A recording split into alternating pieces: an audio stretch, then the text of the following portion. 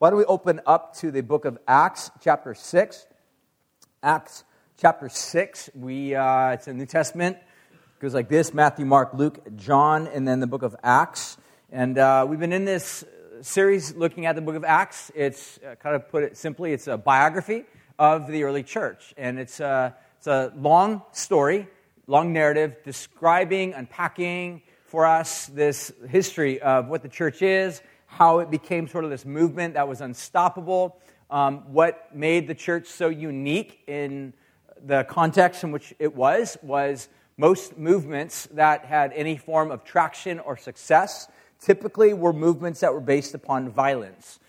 Christianity, not at all. Christianity was a movement that moved forward based upon love, loving people, welcoming people, taking people in that normally would have been outcast or pushed off to the margins of culture and society. And Christianity was this movement that gained momentum, gained traction, and literally turned the world upside down, the way the book of Acts describes it, by way of God moving in this profound way of loving each other. So this is this ongoing story or narrative as to how the church really continued to kind of cycle out from this city of Jerusalem on into really the uttermost parts of the world. So that's what we've been looking at. We'll be taking a look at Acts chapter 6 this morning, and we were introduced last week to a guy. His name's Stephen. We're going to continue to learn about Stephen. The reason why I thought it'd be good to kind of unpack a little bit more about who Stephen is, to focus a little bit of energy, time to consider who this guy is partly because he's interesting, but the other part is because Luke, who's the writer of this book, actually does it himself. It's almost like the way Luke tells a story. He pauses for a little bit, and he spends a lot of time focusing energy and thought upon this guy by the name of Stephen. In fact, if you were to look at the entire book of Acts, the only other character in the entire book that actually is given as much airspace is Paul the Apostle. So most of us are familiar with Paul. We're familiar with the writings that he did in the New Testament. Many of us may or may not be very well familiar with who Stephen is. But Luke writes in such a way in which he wants us to pause, to think about, to reflect upon, to consider who this guy Stephen is. And in particular, what I want to take a look at this morning in terms of looking at this guy Stephen is really his character. And I'll talk more about that in just a moment. The name Stephen literally means victor's crown. The way that this story is written about Stephen is a little bit ironic. There's a play into his name as well, because if you know anything about the story, I'm going to give you the punchline right now anyhow, so I'm going to spoiler alert, ruin the story of Stephen for you. He actually ends up dying, all right? It's kind of a sad note, of course, but his death, as sad and as tragic as it was, actually becomes sort of the spark in this movement of the church. It actually emboldens people.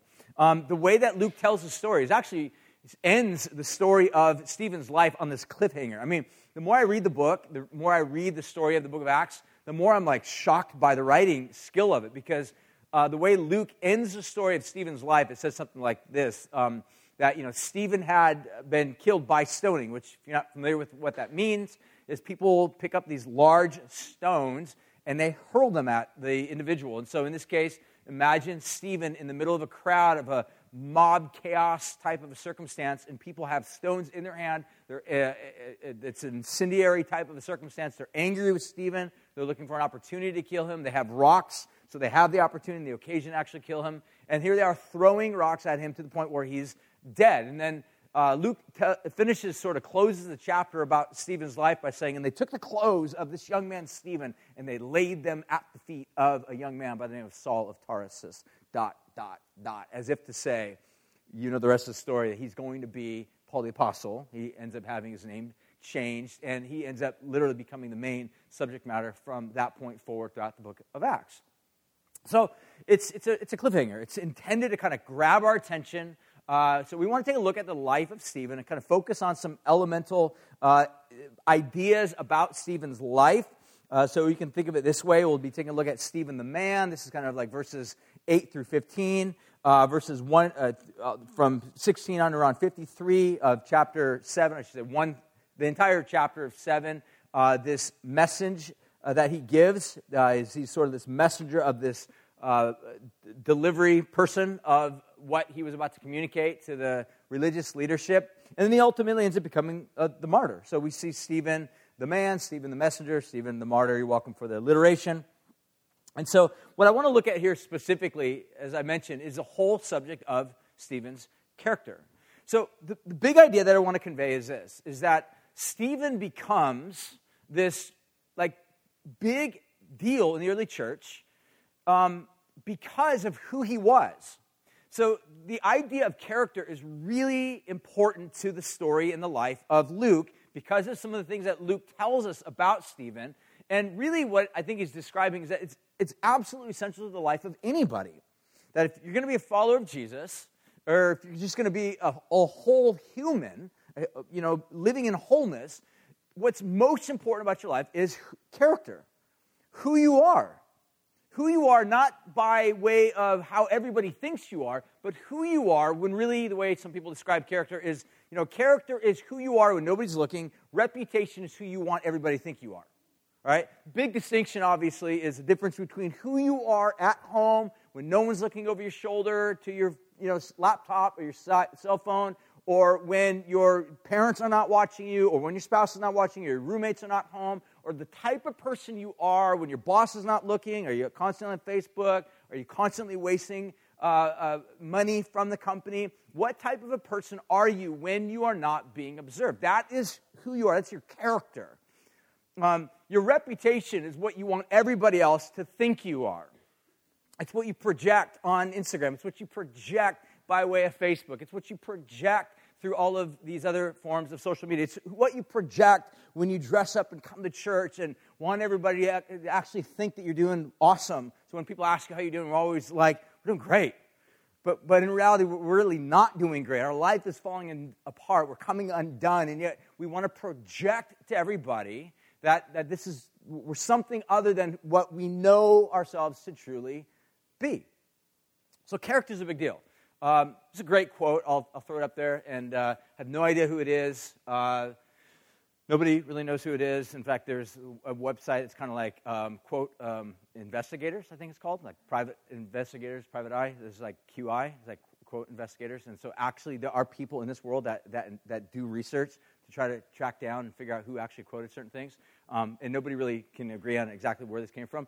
But probably many of you have actually heard this, so just listen to it. It's a really great quote. It says, watch your thoughts, for they become words. Watch your words, for they become actions. Watch your actions, for they become habits. Watch your habits, for they become character. Watch your character, for it becomes your destiny. Think about that. It becomes your destiny. Who you are, so big idea, is who you are will determine what you will do. Put it backwards. What you do, or what you will be intricately linked to who you are. So, that has enormous consequences, enormous possibilities for you and I, because some of us right now may be facing major life crises within our own lives, and some of those may be based upon or due to certain things that we have done, certain choices or decisions that we made. And the reason why we're paying those consequences right now is because of the character of person that we were leading up to that crisis point. Does that make sense? You guys following? And some of you are not in crisis moment right now, or not have been in crisis moment, but crisis may be the unfolding drama that will one day strike you because of the character of who you are right now. You guys follow? So this is absolutely enormous. It's an absolutely important subject because, again, Luke wants us to focus on some of the elements of who this guy Stephen is, because, like I said, ultimately at the end of the story, Stephen ends up dying for his undying, faithful commitment, pun intended, to Jesus. Because that's what's in his heart. That's who he is.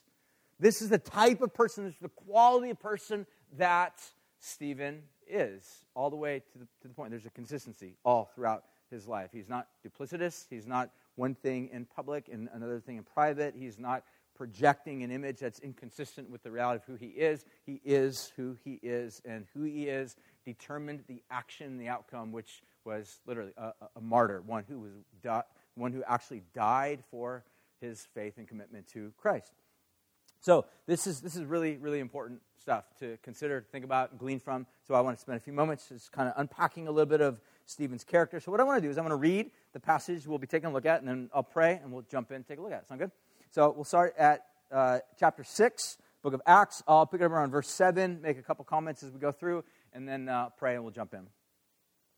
Starts off verse 7, it says this: "The word of God continued to increase, and the number of the disciples multiplied greatly in Jerusalem, and a great many of the priests became obedient to the faith." Now, this is a really significant passage, and Luke wants us to kind of consider like how this movement, Christianity, again, it wasn't called Christianity. No one would have recognized it as Christianity. If you would have walked down to ask someone like, "Hey, where's the Christian people meet?" They would be like, "Who are you talking about? We have no idea of this Christian movement that you so speak of." But this movement began to spread. In fact, so ubiquitous did this movement begin to spread, it actually is being described as being believed or followed by priests. This is really significant, because who were the priests in the ancient Jewish culture? These were the religious leaders. These would have been the civil and the social, societal leaders that would have had influence over massive amounts of people. So think neighborhoods. Think within those neighborhoods, you have core leaders in those neighborhoods, social organizers, people that were able to have influence over people. Many of those would have been your local priest or leader of a synagogue. And Luke tells us that this movement is beginning to spread. It's not being accepted or embraced by the higher ups. I mean, the main leadership, the core of Jewish life within the temple, but these priests, there was hundreds of priests during the time of the first century, and they're following Yeshua now. They're following Jesus. They're being impacted by this. So to put this in the context, if you were to be in discussion with someone today, and let's say, for example, they are living in Pakistan or other parts where it's highly Islamic in its nature, in its context, and they would say probably something like this: like, if the gospel's spreading in the most profound ways, in fact, it's even spreading, all the imams, which would have been the religious leaders, all the imams are coming to faith in Jesus. This is how powerful this is. This is a really significant statement that Luke wants us to see. Then he goes on to say, "And Stephen, who was full of grace and power, was doing great wonders and signs among the people. Then some of them who had belonged to the synagogue of the freedmen, as it was called, and of the Cyrenians, and of the Alexandrians." So three categories, three groups of people. We describe the freedmen, or the synagogue of the freedmen, the Cyrenians, and the Alexandrians. This would have been, and those of Cilicia and Asia. They rose up to dispute against Stephen. So it's easy, I think, to think that all these people were monolithic and united. This probably, maybe in today's context, it'd be like in all the Baptists and all the Presbyterians and all the Methodists and all the Seventh-day Adventists, they all gather together. So it gives you a little bit of the flavor that this is not a unified, monolithic group. This is very, very diverse, but they all agree on one thing, that this Jesus story needs to be stopped. This Jesus follower, in this context, Stephen, needs to be interrogated. So that's what's going on here. It says in verse 10, it says, "But they could not withstand the wisdom of Stephen, with which he was speaking. They then secretly instigated men, and they said, 'We have heard him speak blasphemous words against Moses and God.' And they stirred up people and the elders and the scribes, and they came upon him, and they seized him, and they brought him before the council. And they set up false witnesses who said, 'This man never ceases to speak words against this holy place,'" which would have been the temple, "'and the law. And we have heard him say that this Jesus of Nazareth will destroy this place,'" again, reference to the temple, "'and change the customs that Moses had delivered.'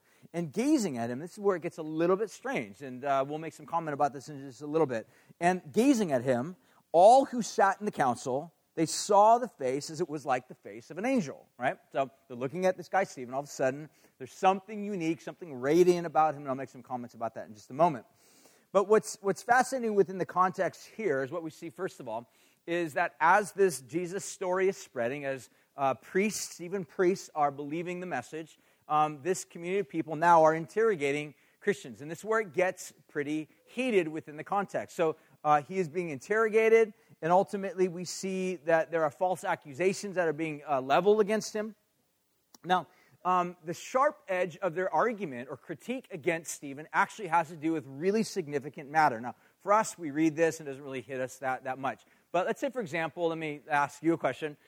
Every culture has symbolic emblems that identify one's identity. So, for example, we as Americans, we have symbols that would identify us as a strong American. So let's say, for example, if you're like, go out and be patriotic day, it's 4th of July, what would you do to emphasize the fact that you're uber patriotic? Like, what would be some of the elements that you would establish or do that day to just show forth your nationalism?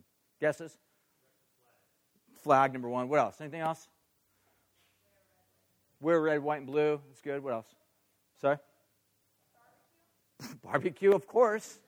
Yes, of course. Like meat. What says American, then apple pie and meat. What else? Anything else? Fireworks. Okay, good. Fireworks. All right, all these things. So you get the idea that these are sort of national emblems. So let's say, for example, you wanted to make a public statement that, let's say, you are anti-American. You're like I'm anti-imperialistic, I'm anti-American, I'm anti-empire, which America is this empire. We're going to send a message, a broad message, a strong message to all Americans that we are anti-American. What would you do? You would probably, in fact, we already know what we would do, or what others would do. They would take a flag and they'd burn it. That's a very clear declarative statement that says we are anti-American. Or you fly two jets into what emblemizes capitalism. Get the idea? So the main body of argument and disputation that the religious leaders had against Stephen was he's speaking words against this place. So in Judaism, there were at least three major markers that gave them identity. One was the Torah. That's what gave Jewish people their identity. Two was the temple. Thirdly was Jerusalem itself, the holy city, the city of God. So Jerusalem, temple, and the Torah. These were three massive symbols within Judaism, and you don't mess with it. Like you don't. It'd be like in today's world burning the Quran. Like that is a capital offense because it's basically saying we reject and refuse the words of Allah. And it would have that same type of effect. So this is what's going on here. This is what got this crowd in this massive rage was they felt as if their Torah, they felt as if the temple, they felt as if even Jerusalem itself was under siege by this Jesus message, and particularly from this guy, Stephen. So, but again, this is what kind of sets the background, the backstory as to what ends up happening. Now, there's a handful of things that I want you to notice with regard to Stephen's character, which Luke draws our attention to. We'll take a look at 5 of them. These are really kind of internal type of qualities, and we'll look at one external quality, and we'll kind of make some summary points, and we'll finish up. So first of all, what are some of the internal qualities that we see? Number one, we see that Stephen was actually a man who was full of the Holy Spirit. Take a look at verse 5. It says this, chapter 6, verse 5. It says, and he, and what they said pleased the whole gathering, and then they chose Stephen, who was a man full of faith and of the Holy Spirit. So, first of all, we see that he was full of the Holy Spirit. So what exactly does it mean to be full of the Holy Spirit? Well, in short, I think the word spirit is a little bit misleading. Here's why. Because if you're like me, when you think of the word spirit, we tend to think of a ghost, or we think of some other presence or essence, and that may be fine. I think the way that first century people, especially Jews, would have thought about the word spirit would have been more akin to this concept of some form of animating force that's unseen, that moves, all right? In fact, it's so important to note this because in the ancient Hebrew, they had a word for this, which was the Greek word ruach. Now, in the Greek, they had the word pneuma. It almost meant the exact same thing. In fact, that word ruach or pneuma would be used interchangeably to describe any type of force like wind or breeze. Those would also, so if you're talking about a wind or a breeze or a gust, you would use the word pneuma or ruach interchangeably to describe this inanimate force that breathes life, that brings animation, that moves. So if you were looking out the window and you saw a tree, like I was looking out the window this morning, and I noticed the trees were absolutely still. There's no wind at all whatsoever that was blowing. If you walk outside right now, probably as the days go a little bit later, the wind begins to blow. So you begin to notice this otherwise stationary tree beginning to wave. And so they would have had this image that the breath of God breathes animation, breathes life. It animates that which is dead and lifeless. So the picture is, to be Spirit-filled is to have the breath of God breathing life into you, animating your deadness. It's a great picture. So what does it mean to be Spirit-filled then? Maybe a better way to ask the question is, what does it mean not to be Spirit-filled? What does it mean to be a person who is absent or devoid of the breath of God? What does that look like? Well, I think the way that the New Testament would have understood it, it would mean that you would be acting according to your default mode, which is death. We are all creatures of death, and we are all creatures who will one day die. We're all creatures, people, human beings that oftentimes struggle with death. Meaning, another word for that is we walk in the flesh, meaning we engage in things that are death-promoting, death-creating. But what it means to be imbued by the Spirit of God, to have the Holy Spirit breathing life into us, Paul would later describe it this way. He says in Galatians chapter 5:22, some of you guys are familiar with this because it is on your teacup, says this: the Spirit is this: love, joy, peace, patience, goodness, faithfulness, gentleness, self-control. So this is what it looks like to have the Holy Spirit breathing life in you, upon you, through you. It looks like, rather than being someone that is angry and complaining and critical and frustrated and full of rage and wrath and a sense of dislike and hatred and criticism, someone who's moody, it looks like someone who is patient. Now, again, obviously, all of us, I would imagine, we hear that and we think, well, that's all of us. Like, we all have these moments where we go in and out of that, or that is sort of, for the most part, like, that's how we live. We live our lives, for the most part, being grumpy or angry or full of wrath. But the point of the matter is that God wants to change that. There's hope outside of that, to get out of that, to change that. Not just simply by acting better, by having different behavior, but by having the life of God do something about that. The life of God breathe upon you and remove those tendencies towards that. Just think about this morning as I was just kind of going over my notes and rethinking through some of this. I'm like, I failed like on all these points last night. Like, I wasn't patient. I wasn't kind. I wasn't gentle. It's like, where's our hope? And this is where the hope of being a Christian and follower of Jesus is that Jesus brings the Holy Spirit. Jesus brings forth God's breath upon our lives. So a Christian is not a person who's perfect, who's always walking in these things, but a Christian is one that has been given the tools to look to God when these things become problematic and become definitive in your life and become destructive in your life. A Christian is one who's able to recognize, oh my gosh, I'm being angry, I'm filled with wrath again, and my impatience is destroying and crushing these relationships, and these people that are around me in my life are being harmed and being threatened, being destroyed because of my inability to be gentle. And at that moment, you begin to realize, God, I need you. I need your strength to help me to go apologize to those whom I just wounded. Help me. That's life. That's the Holy Spirit right there. That's God's life-giving, life-breathing work. That's what it means to be filled with the Holy Spirit. You guys follow? It's not something that's like a mystery. It's not something that's weird or invisible. It has tangible realities. When a tree is being blown upon by the wind, you can look at the tree and see that it's animated. It's moving. It's come to life. When you have the Holy Spirit move in your life, through your life, you are animating. You are moving. There's something about you that looks godlike.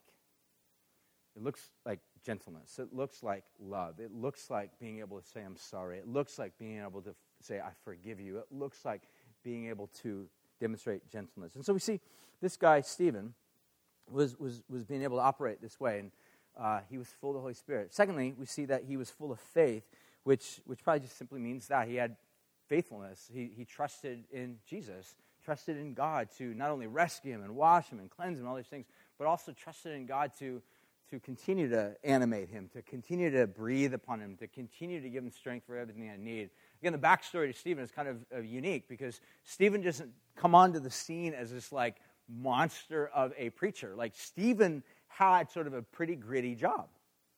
So if you were here last week, you remember like Stephen got called upon amongst a group of other 7 guys to basically oversee the old ladies ministry. Right? Women that were widows, women that were griping and complaining and feeling like they were not being well taken care of. Like Stephen's like, hey, you want this ministry? Stephen's like, sign me up. Like, I'll take it on. So he's serving, loving, kindly, taking care of these ladies that are kind of feeling like they're not being well taken care of. Now, it's a little bit of a caricature right there that I just gave, but you kind of get the idea. So, but Stephen's like, I'm going to do it. It's equivalent would be kind of in today's context. Being called upon to be either a reconciler or someone that's kind of in the midst of 2 warring parties, and like I'm here to be a mediator, which means I'm going to hear all your garbage, and I'm going to hear all your garbage. I'm going to try to synthesize it, bring it together, and be a bridge builder. And it's long, tedious, hard work, or saying, I'm here to change diapers. Like it's kind of the same type of work, all right? And the idea is that Stephen starts out and he's faithful to these things because he's filled with the Holy Spirit. It's because he's filled with faith. And God uses him in these profound ways. Third thing that we see is that in verse 8 is that he was full of grace.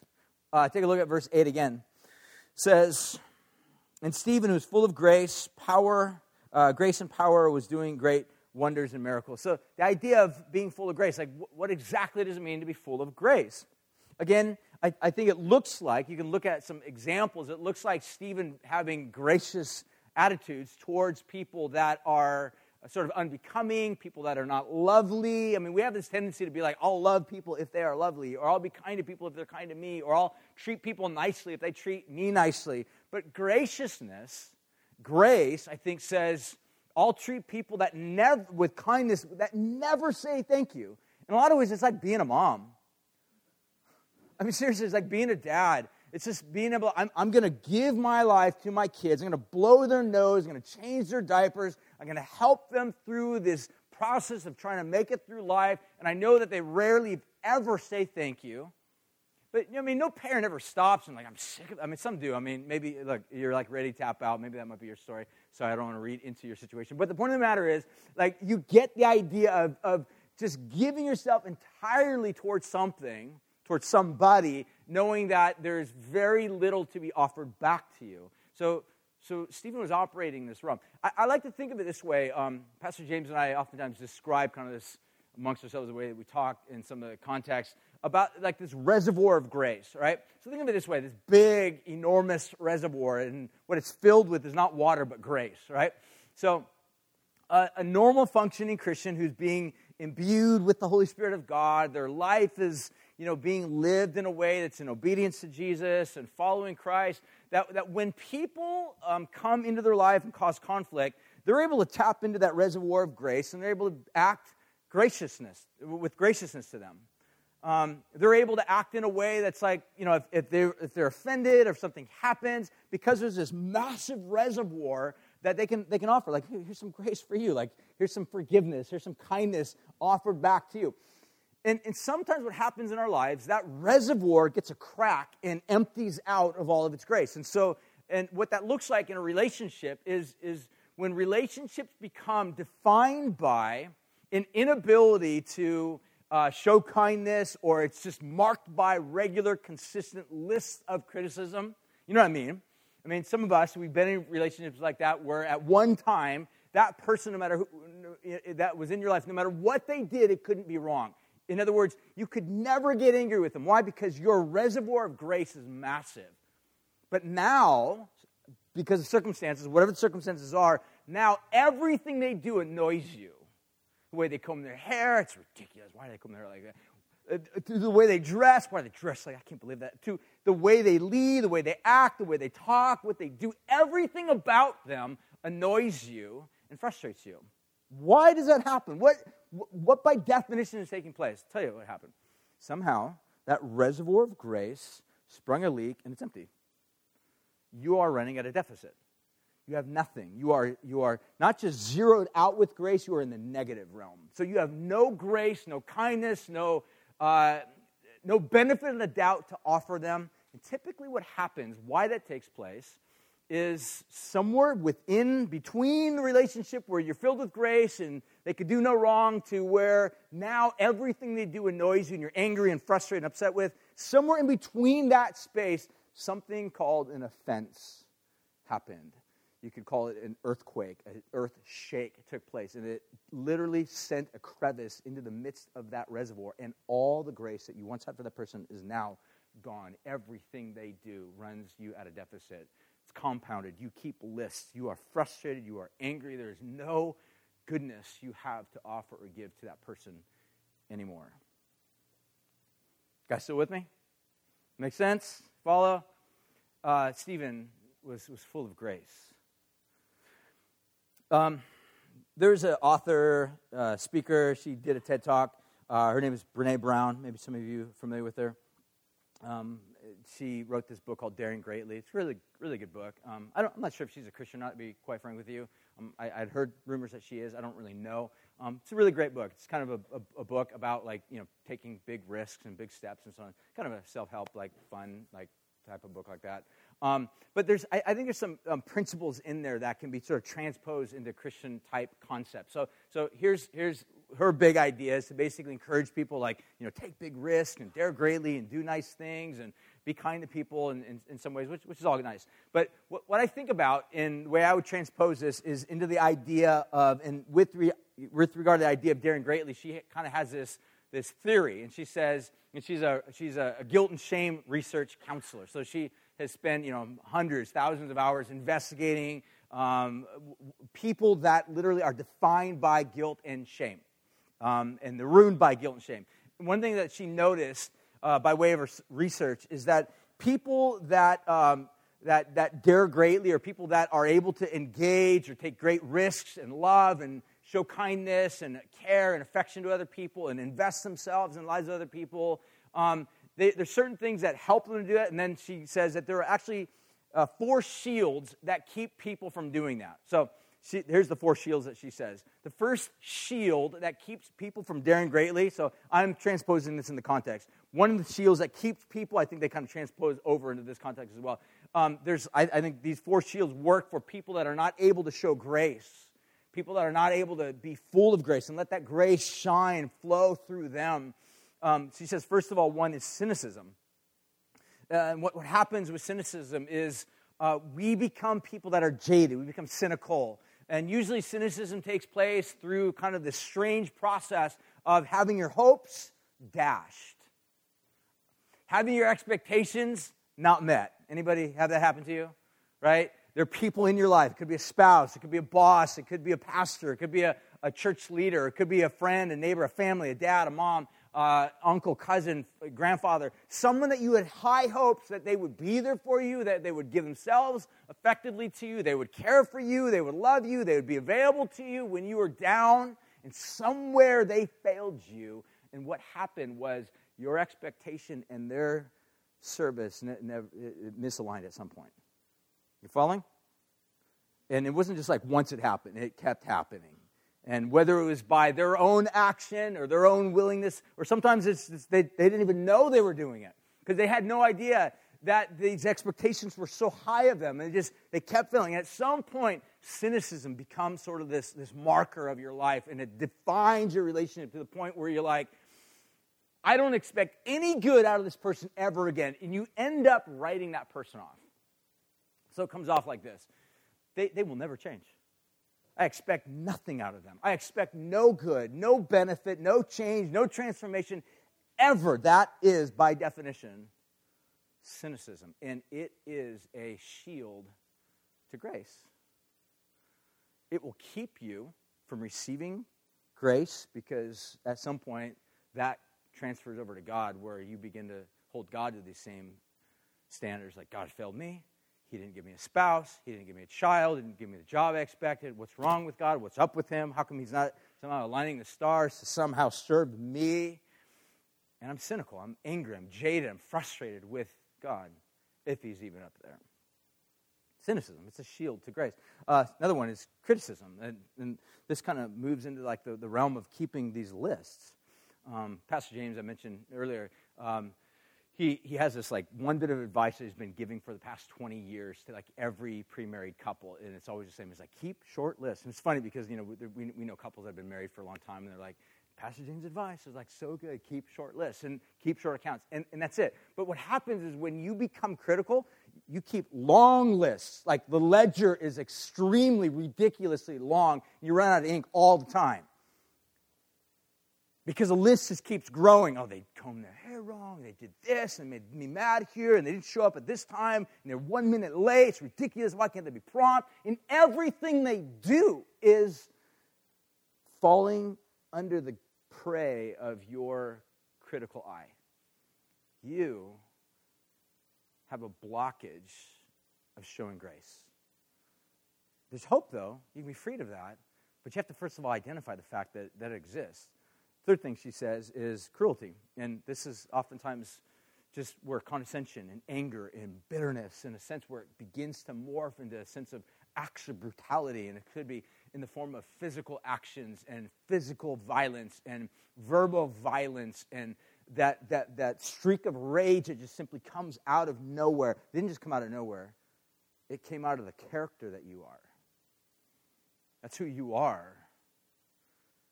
But there's good news because there's hope, because you can be changed. But you got to identify that. You got to recognize that. What are the triggers? What are the things that cause that?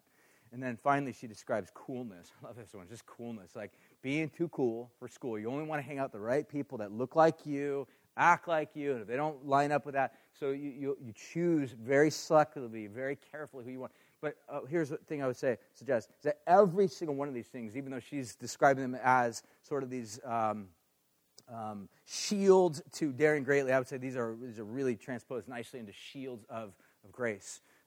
Stephen was this man who was full of grace, and it comes out in the way that he acted. I mean, he was literally serving the least of the least in the early church context, and he did it joyfully. He was serving these people that had nothing to give back to him because he recognized, and in some ways it's kind of like, man, when you serve people that you have nothing, and that's why Jesus would say, it's better to give than it is to receive. But what happens is sometimes we get struck with these elements of brokenness, and we break underneath the weight of it as well. So we see, first of all, that he was not only a man who was full of the Holy Spirit, he was full of faith. Thirdly, he was full of grace. Fourthly, we see that he was full of power. And we see that the power in verse 8 led him to do these signs and miracles and wonders. This is unique, miraculous scenario that was happening through Stephen's life. Fifthly, we see that he was full of wisdom. Wisdom, the word actually that's used here, comes from an ancient Hebrew word that means skill. In fact, the word is actually used to describe the people that were craftsmen and workers within the tabernacle. So people skillfully made and applied their craftsmanship to the wood that they carved and to the emblems that they made and to the things that they sewed. So I love to think of it this way, that wisdom and craftsmanship go together. It's not just simply taking raw material, but it's skillfully using that raw material so that it brings forth something that's life-giving, something that demonstrates beauty. So if you put it in this context, Proverbs chapter 2, verse 6 says this, the Lord gives wisdom. Obviously, that's God is wise. God gives wisdom, and he gives it to people that come to him. He says his mouth comes forth knowledge and understanding. Proverbs 9:10 says this, the fear of the Lord is the beginning of wisdom, and the knowledge of the Holy One is understanding. So this guy, Stephen, was full of wisdom. And I think it kind of refers to this right conduct, in obedience to God's will. It's not just simply mastering a body of information. So in other words, there is a distinction between wisdom and knowledge. So the two are actually distinct in the Bible. So you can know a lot of stuff. In fact, if you are religious, you might be the most dangerous position because you may know a lot about God, a lot about the Bible, a lot about Christian stuff, a lot about Christian terminology, but not be wise in any way, shape, or form. Which means you may take this raw material of knowledge and information and stuff, but use it in a way that is actually not life-giving. You're not wise. The word for person who's not wise is actually foolish. That's the exact opposite of that. And so oftentimes it's possible for someone to have all sorts of knowledge about stuff about God, but not act in a way that's wise. But Stephen was a guy that had this knowledge of God, and yet operated in a way that was full of wisdom. So the words that he spoke were from God, and they were life-giving. And that's the type of person we see that he was. So we see again that godly character really is this basis of courage for Stephen. So I'll say it again. Who you are, character person that you are, will determine and set a course for what you will do. I like to think of it this way. Every one of us, our life is on a trajectory. It's setting a course. It's marking a course, which means who you are right now, someday down the road, you will become something that you can either look at and be like, that's awesome, that's the type of person I want to be, or you will become the very thing that you didn't want to be. So what this looks like, right, in the movies, sometimes you'll have the classic story of vendetta, right? So the classic, I've been wronged, I'm going to go out and wrong them. So what happens is they've been an innocent party that's been offended, that's been wounded, maybe their family was taken away, or their spouse was killed, and now they're out to get retribution. So what happens is oftentimes in the storyline, they end up becoming just like the very person that destroyed their life, because who they were set them on this course of what they did. People don't just wake up one day in a place, in a life that's full of brokenness. I mean, again, unless certain things happen to us. But even the way certain things happen to us, we have the ability to respond to those things. Let me give you an example. Remember several years ago, there was a pilot that flew, I think it was Stottlemyre, I think was his name. He flew that plane. It was like the engines went out and they crash lands on the water, body of water, right? You remember what I'm talking about? You know what I'm talking about? Anybody? Okay, good. I just want to make sure I'm not making stuff up. So anyways, like when this guy recognized our plane is going down, I guarantee you he did not whip out manuals. What to do? Turn to page 105. Like what to do when the plane goes out. He didn't do that, I guarantee you. What he did is he operated based upon this body of knowledge, applied wisdom to everything that he had learned up to that point. He, by second nature, was able to act this way.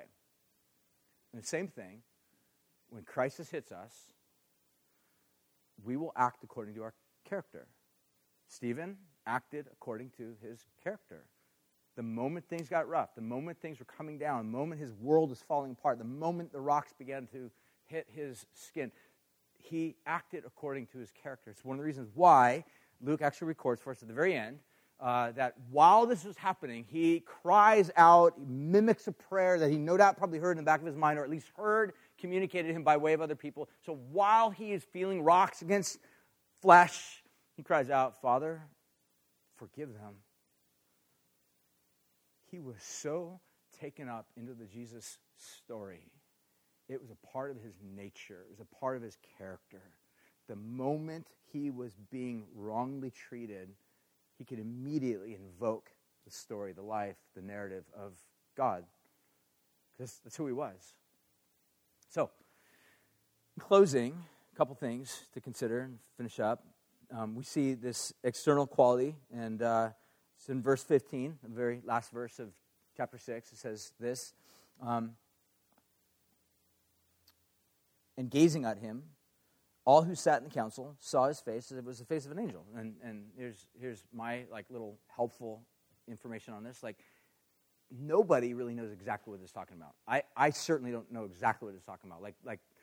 Every commentator I read, every Bible teacher, scholar I read, they just have their own take. So nobody really knows. So this is the best explanation I heard of this is that maybe this was probably a reference to when Moses came down from Sinai, and his face was glowing with the glory of God. So that's probably the closest thing I would liken it to. So for whatever reason, I just can be drawn back to the fact that whatever was happening here, they were just reporting what they saw. So this was the reality, that whatever the situation was, that as Stephen was being attacked and brutalized and interrogated and being forced into this situation, something about the way he was conducting himself was radiant. That's my best thing I can give you. And here's Here's one other final thing I'll kind of throw with regard to that I think kind of dovetails into that is C.S. Lewis in his treatise called The Weight of Glory. He writes something like this, because I think the idea between radiance and glory kind of go hand in hand. Here's what he has to say. He says, for glory means good report with God, acceptance by God, response, acknowledgement, and welcome into the heart of things, the door on which we have long been knocking all of our lives will open at last. That basically, in short, means this, that glory means somehow God looking upon us with great delight. I don't know how you think of God looking upon you. Some of you, your life is literally paralyzed when you think of Christian stuff or moving into a relationship with God. Whatever that means to you, for some of you, it's paralyzing. It cripples you because in your mind, you picture God as filled with anger and wrath and condescension towards you. But what C.S. Lewis tapped into was this theme that's throughout Scripture, that actually, because of Jesus, God looks upon us with radiance and delight. The best way I can liken it to is when my kids were young, and even when they're in their late teens now, there's times, I remember a time when they were really, really young, praising them, like, great job. And I remember my daughter looked up at me with this sense of she takes a deep breath. Really? I'm like, yes, that's so good. And Daddy's so proud of you. And I give her a big hug, and she's literally glowing, radiantly glowing.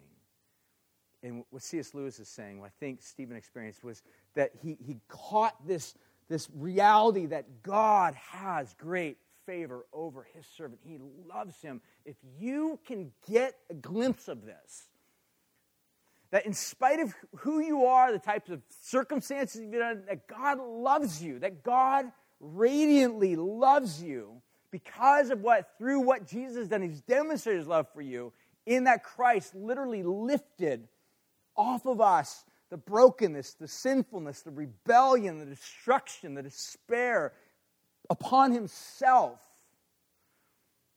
And now God looks at his children with a sense of great delight. That will change your heart. It will change your life. It will change your perspective, change your attitude. In fact, if you want something really good to read, my encouragement, just read the first chapter of The Weight of Glory. It will absolutely change you forever. The first time I've read the book like 3 or 4 times, but the first chapter I typically just read because it's so powerful. So it literally is like a weight of glory, the heaviness of God's favor. And this is what we see. I think Stephen is moved by this. So few observations and I'm done. One, I think what we see here, because of Stephen's character, this kind of formed the foundation for him and his testimony, his witness, to be able to stand boldly in front of this group of people.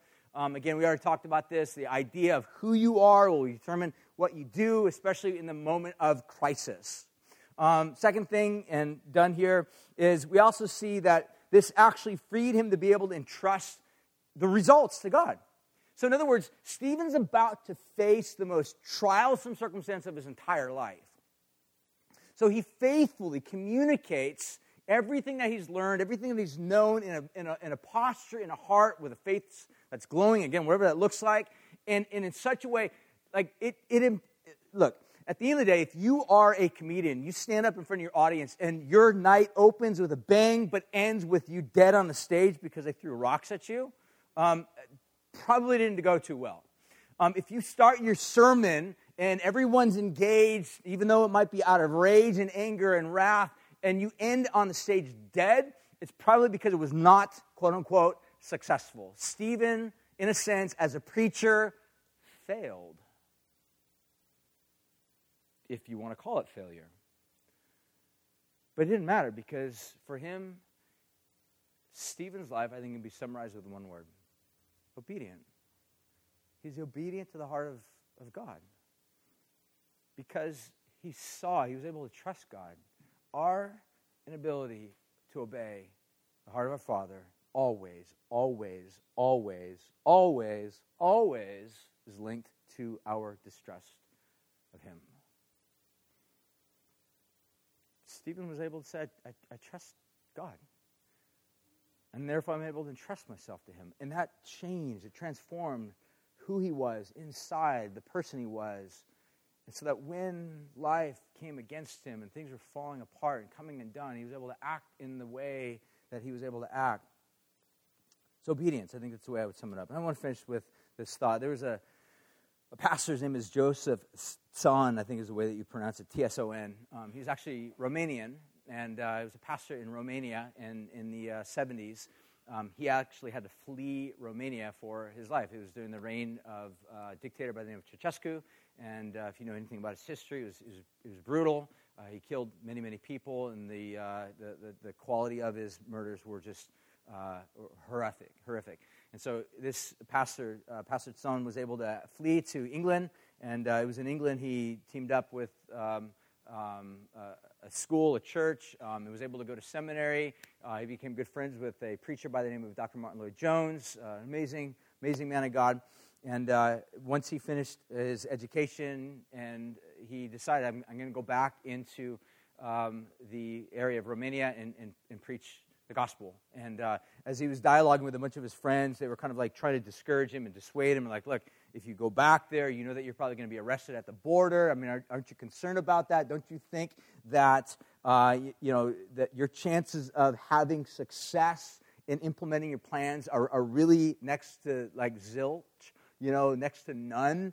And it's funny, then Joseph, in his little story, he says this, Joseph smiled and he said to himself, now this is an extremely typical Western thinking. And he goes on and says, he would later write, chances of success, question mark, like chances of success, like you guys are actually worried about chances of success? He's like, this is a total Western perspective. He goes on to say, I never thought about my move back into this brutalized circumstance in the context of success.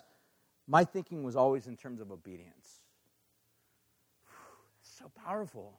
Because so much of us, we live our lives in this way where we're like, look, I'll do it, I'll invest my energy, my time, my money, my abilities, whatever, if I have some guarantee that it's going to be quote-unquote successful. For this guy, he's just like, success, like that whole westernized narrative, it's about obedience. If Jesus is king, if Jesus is asking me to go back into Romania knowing I might die, then I'm going to go. There's this one final story, and it's going to end with this. It's kind of cool. He goes on, he says, I was asking the Lord in prayer, what about your success? He says, what if I ask you, God, about your success? And he says, the Lord spoke to me and says, in Matthew 10:16, he says, I send you out as sheep in the midst of wolves. And the Lord said to him, said to me, as he's telling the story, he says, tell me, what chance does a sheep surrounded by wolves have of surviving 5 minutes, let alone converting the wolves? Joseph, that's how I send you out, totally defenseless and without a reasonable hope of success. If you are willing to go like that, go. If you're not willing to go into that position, then don't go. And he tells of this story that when he ends up going back into Romania, he does get arrested, and then he gets interrogated, and the guards come, they steal take all of his books, confiscate everything that he owns, and while he's kind of in this interrogation room, he's basically being queried by this guy, and this guy is asking him all these questions, and then Joseph records in the story, he says, he asks the guy who's interrogating him, he says, sir, let me explain to you how I see this issue. So he's obviously being polite, and he says this. He says, your supreme weapon is killing. My supreme weapon is dying. Think about that. He's like, your supreme weapon, the greatest weapon you have in your arsenal, the biggest thing that you can have to throw at me, to threaten me, to get me to move in action is your threats of killing me. My greatest weapon against you is being willing to die. He says, but if you kill me, hundreds and thousands of people have my audio cassette tapes, because that was a time then they had these like little plastic things that had tape in it, and people would listen to them in this like little cassette player. And he says, hundreds of thousands of people have my cassette tapes. And if you kill me, everybody will know that you killed me for the contents that was on those tapes. And that will immediately raise the value. It will cause everybody that knows that I died, they will match my blood with the message on that cassette tape, and they'll listen to it. So if you kill me, the message of the gospel will go out in more profound ways. And so it actually worked in his favor. They ended up letting him live. But the point of the matter is that this guy recognized, life is not about just trying to measure a bunch of success. Will this be successful? Will this be a successful use? It's about obedience. I think Stephen got that. And as a result, his life becomes one of those lives that you look at, it's shock. It's amazing. It's beautiful. But let me finish with this thought. I have the worship team come on up, and I'll just close with some final things. At this point, we can just be like, all right, guys, everybody go out and do your very best and be like Stephen. Like that's not what this message is. Because at the end of the day, that message will fail you because some of you already start in the negative, in the deficit. You're like, I'm a loser. I can't do this. And why even try? So this whole Christian thing doesn't work. Or some of you are type A personalities. You'll be like, I'm going to do it. I'm going to do it. I'm going to be like Stephen. And at some point, like that energy will carry you, and it will fail, and then you'll feel like full of despair. Or if you do succeed, you'll be full of arrogance. You'll be like, all those other Christians, they're not reading their Bible as much as I am, or sharing the gospel, or leading people to Jesus like I am. I'm awesome. How come everybody's not like me? And you'll become arrogant and prideful, the very thing that Jesus came to die for, to rescue you from. You'll become. But the point of the matter is, this is all about how to do this in a way that changes our hearts. Because at the end of the day, there's only one thing that will actually transform our hearts from the brokenness to radiance, is understanding really the story of the gospel. And I'll put the verse up on the screen. It's out of Philippians, and it's about obedience. And it tells us, Paul says, Jesus, he humbled himself in obedience to God. So the story of the Bible is that we have a God who comes into this world, and Jesus, who's the full image of God. He is God. He is God, God in the flesh. He obeys to the point of death. This is even the death on a cross, which is the most brutalizing type of way to die. That Jesus obeys the Father. He could have come. He could have said, don't want to do that, but he does. He obeys fully, completely, and there's some controversy as to whether could Jesus really say that or not. But the point that I was making is this. Just simply take my words, forget the last thing I just said. Jesus obeyed the Father to the point of death. And then it says, therefore, because of this, God elevated him to the point where it's the place of highest honor. Jesus was glorified, radiant, resurrection, ascension. And this is the life that God calls us into. So, who are you? What quality of person are you? Is there massive disjunction between your reputation and your identity or your character, who you really are? Is there a massive gulf between those two things? Are you somebody that inside you look at yourself, you're like, I know who I really am, and I'm disappointed. I'm sickened even. I'm embarrassed. I'm ashamed. But here's the beauty of the gospel. Christianity is about, it says all the time, it's about a table. It's about God laying out a table with everything you can imagine that's just like beautiful and good. And he goes out and he invites all. He says, come. We hear that message oftentimes. We're like, you don't want me. You don't know me. You don't know my past. You don't know my present. You don't know the trajectory of my life. And God's like, I do know it. I know everything. I know everything about you. And I'm not ashamed to call you to this table. So it's an invitation. It's always an invitation to come to this table, to feast upon the life-giving bread that God offers of himself, to be changed. To truly at the core of who you are, be changed. It's an invitation. I invite you to come. We'll sing. Partake of communion. We have some people available that would love to pray with you. Let's respond. So why don't we all stand? And if you want, just one final invitation to respond physically with your body. Typically, what I like to do, I like to lift up my hands. It's just a way of me saying, God, this is really the posture of my heart. It's one of receptivity. God, I need you. I come. These hands that I bring to you, these hands, they're open, but they're also stained. They're stained. They're stained by actions that I'm ashamed of. They're stained by inaction, things that I know I should be doing, but I'm not doing. They're stained. And I present them to you. God, wash me, cleanse me. Holy Spirit, breathe life, animate this motionless, broken body of mine. Give me life. So I invite you, maybe, if you'd like, even right now, just raise your hands. If you don't feel like that, or if you feel like it's weird, it's fine. Don't do it. If you'd like to, I just invite you. Just raise your hands. I'm going to pray, and we'll sing. So, God, we come to you this morning right now, and we just have hands raised. It's our way of just saying, God, we come bringing our lives, our hands to you, and just say, God, we need you. Holy Spirit, come. We come expecting, believing, trusting that you will wash us and cleanse us and fill us.